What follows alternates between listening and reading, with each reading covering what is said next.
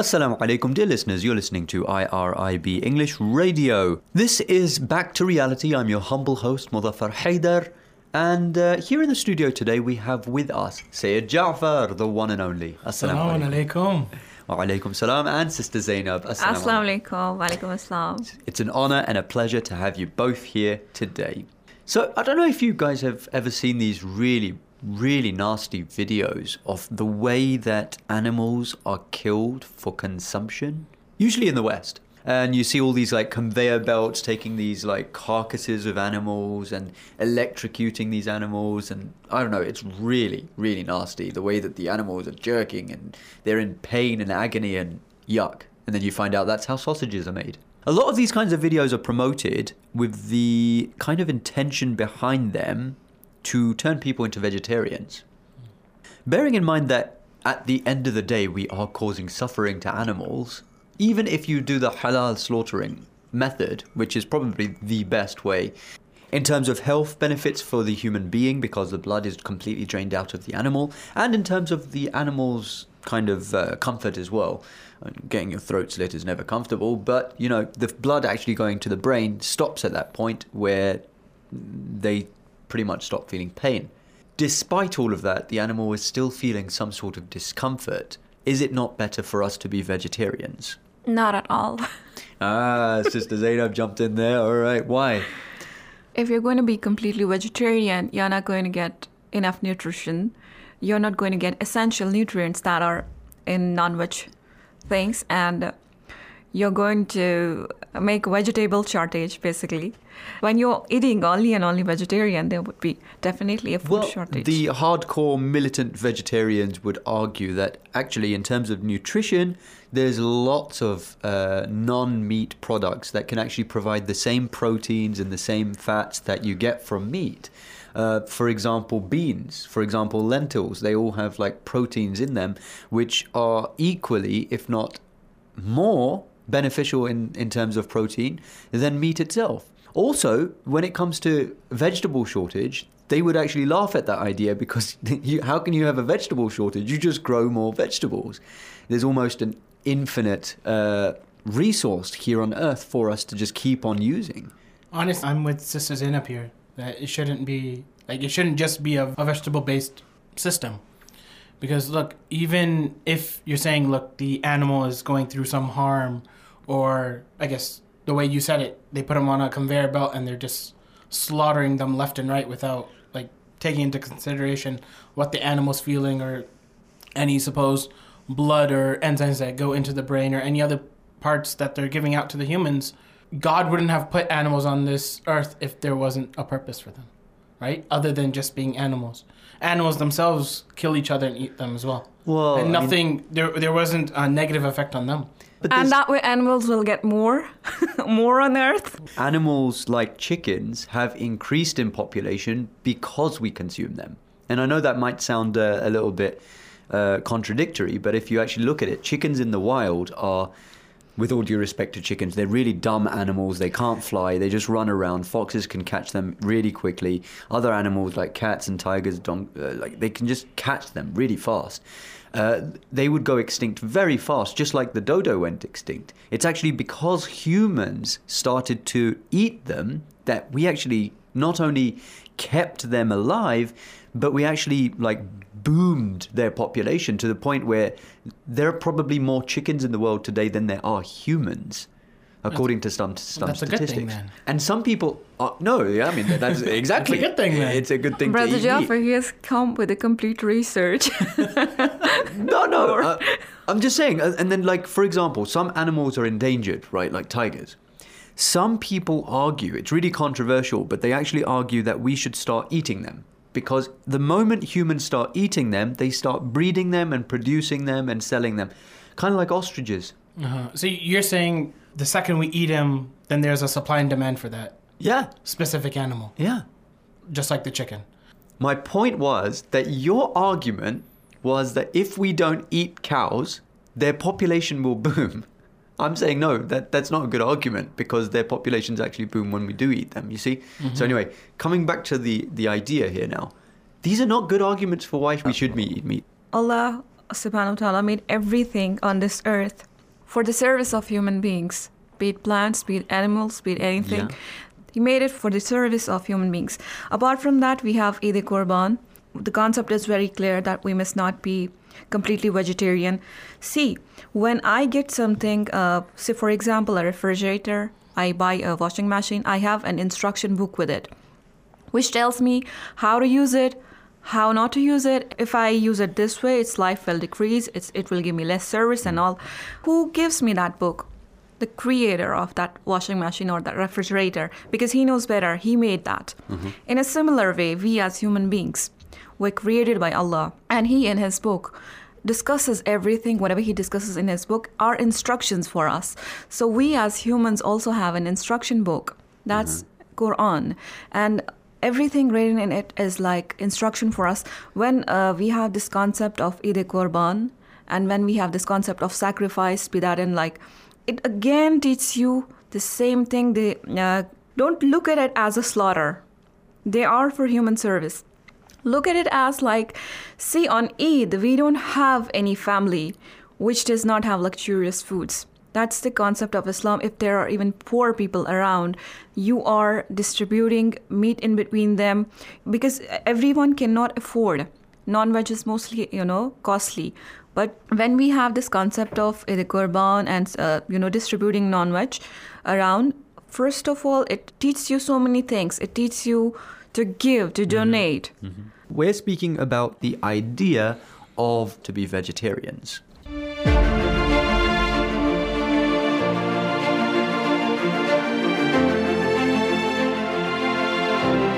This is IRIB English Radio. You're listening to Back to Reality.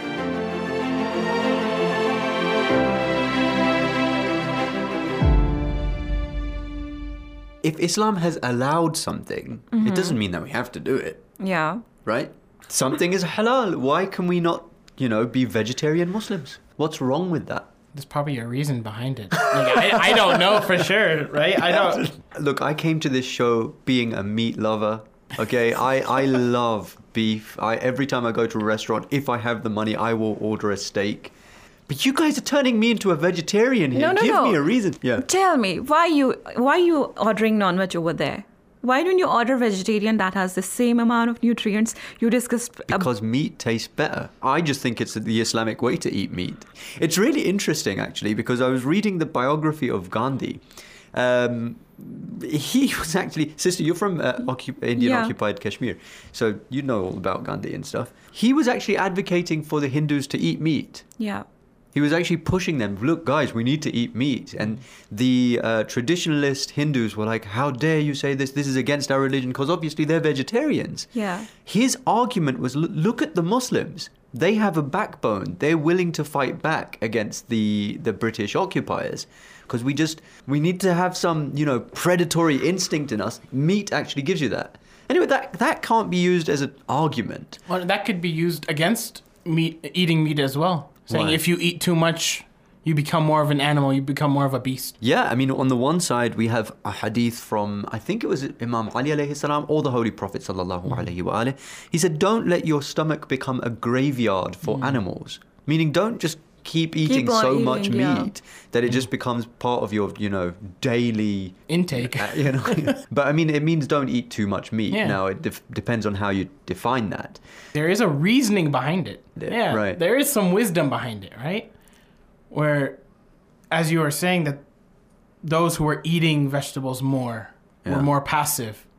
They wouldn't, in a sense, they wouldn't fight back. Yeah, I mean, some people think, yeah. Now, if you take that into consideration, suppose a group of people, a certain area, they just don't eat meat. Who knows? They might not even last long if they're passive, right? Yeah. If they can't fight back, if they can't fight for what they want, right? To an extent, then in a sense, you would lose a religion, you would lose an area, you would lose an indigenous people. Suppose just a new group come out and they would just eat meat, they would take over everything, right? To an extent that's where true. you Yeah. wouldn't have.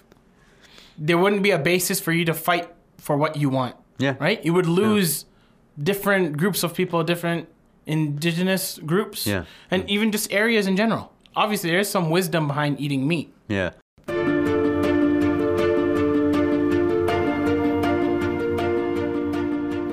Please send any suggestion, any idea to our email, that is englishradio@irib.ir.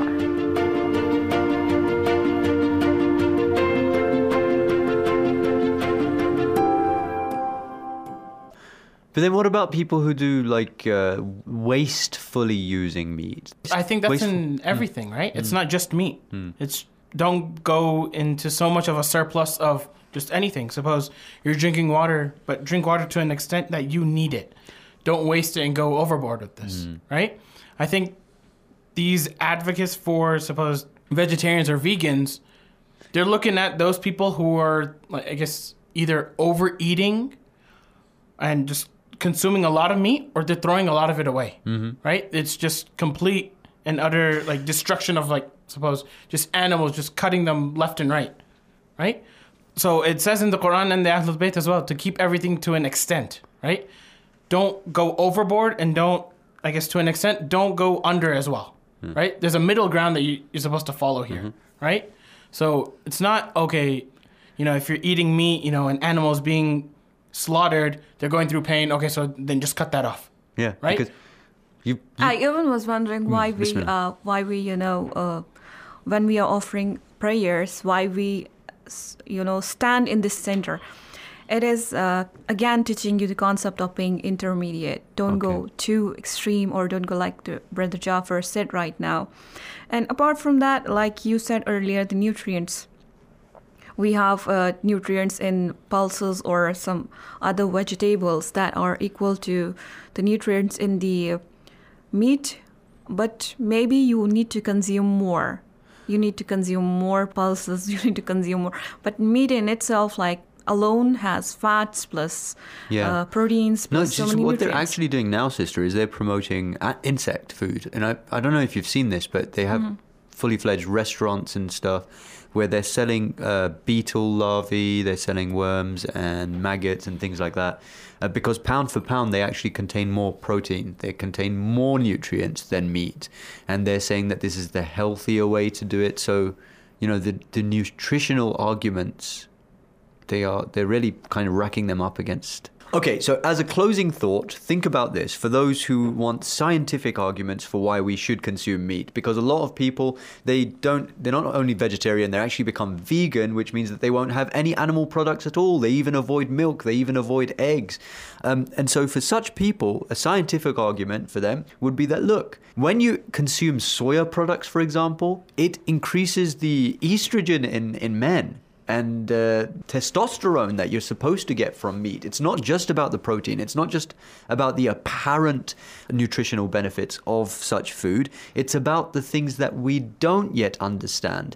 And so Allah has, as the sister said, as Sister Zainab said, quite rightly, there is a system that Allah has placed for us. He has created us and designed us for this world, and He's set certain limits so that we don't exceed those limits.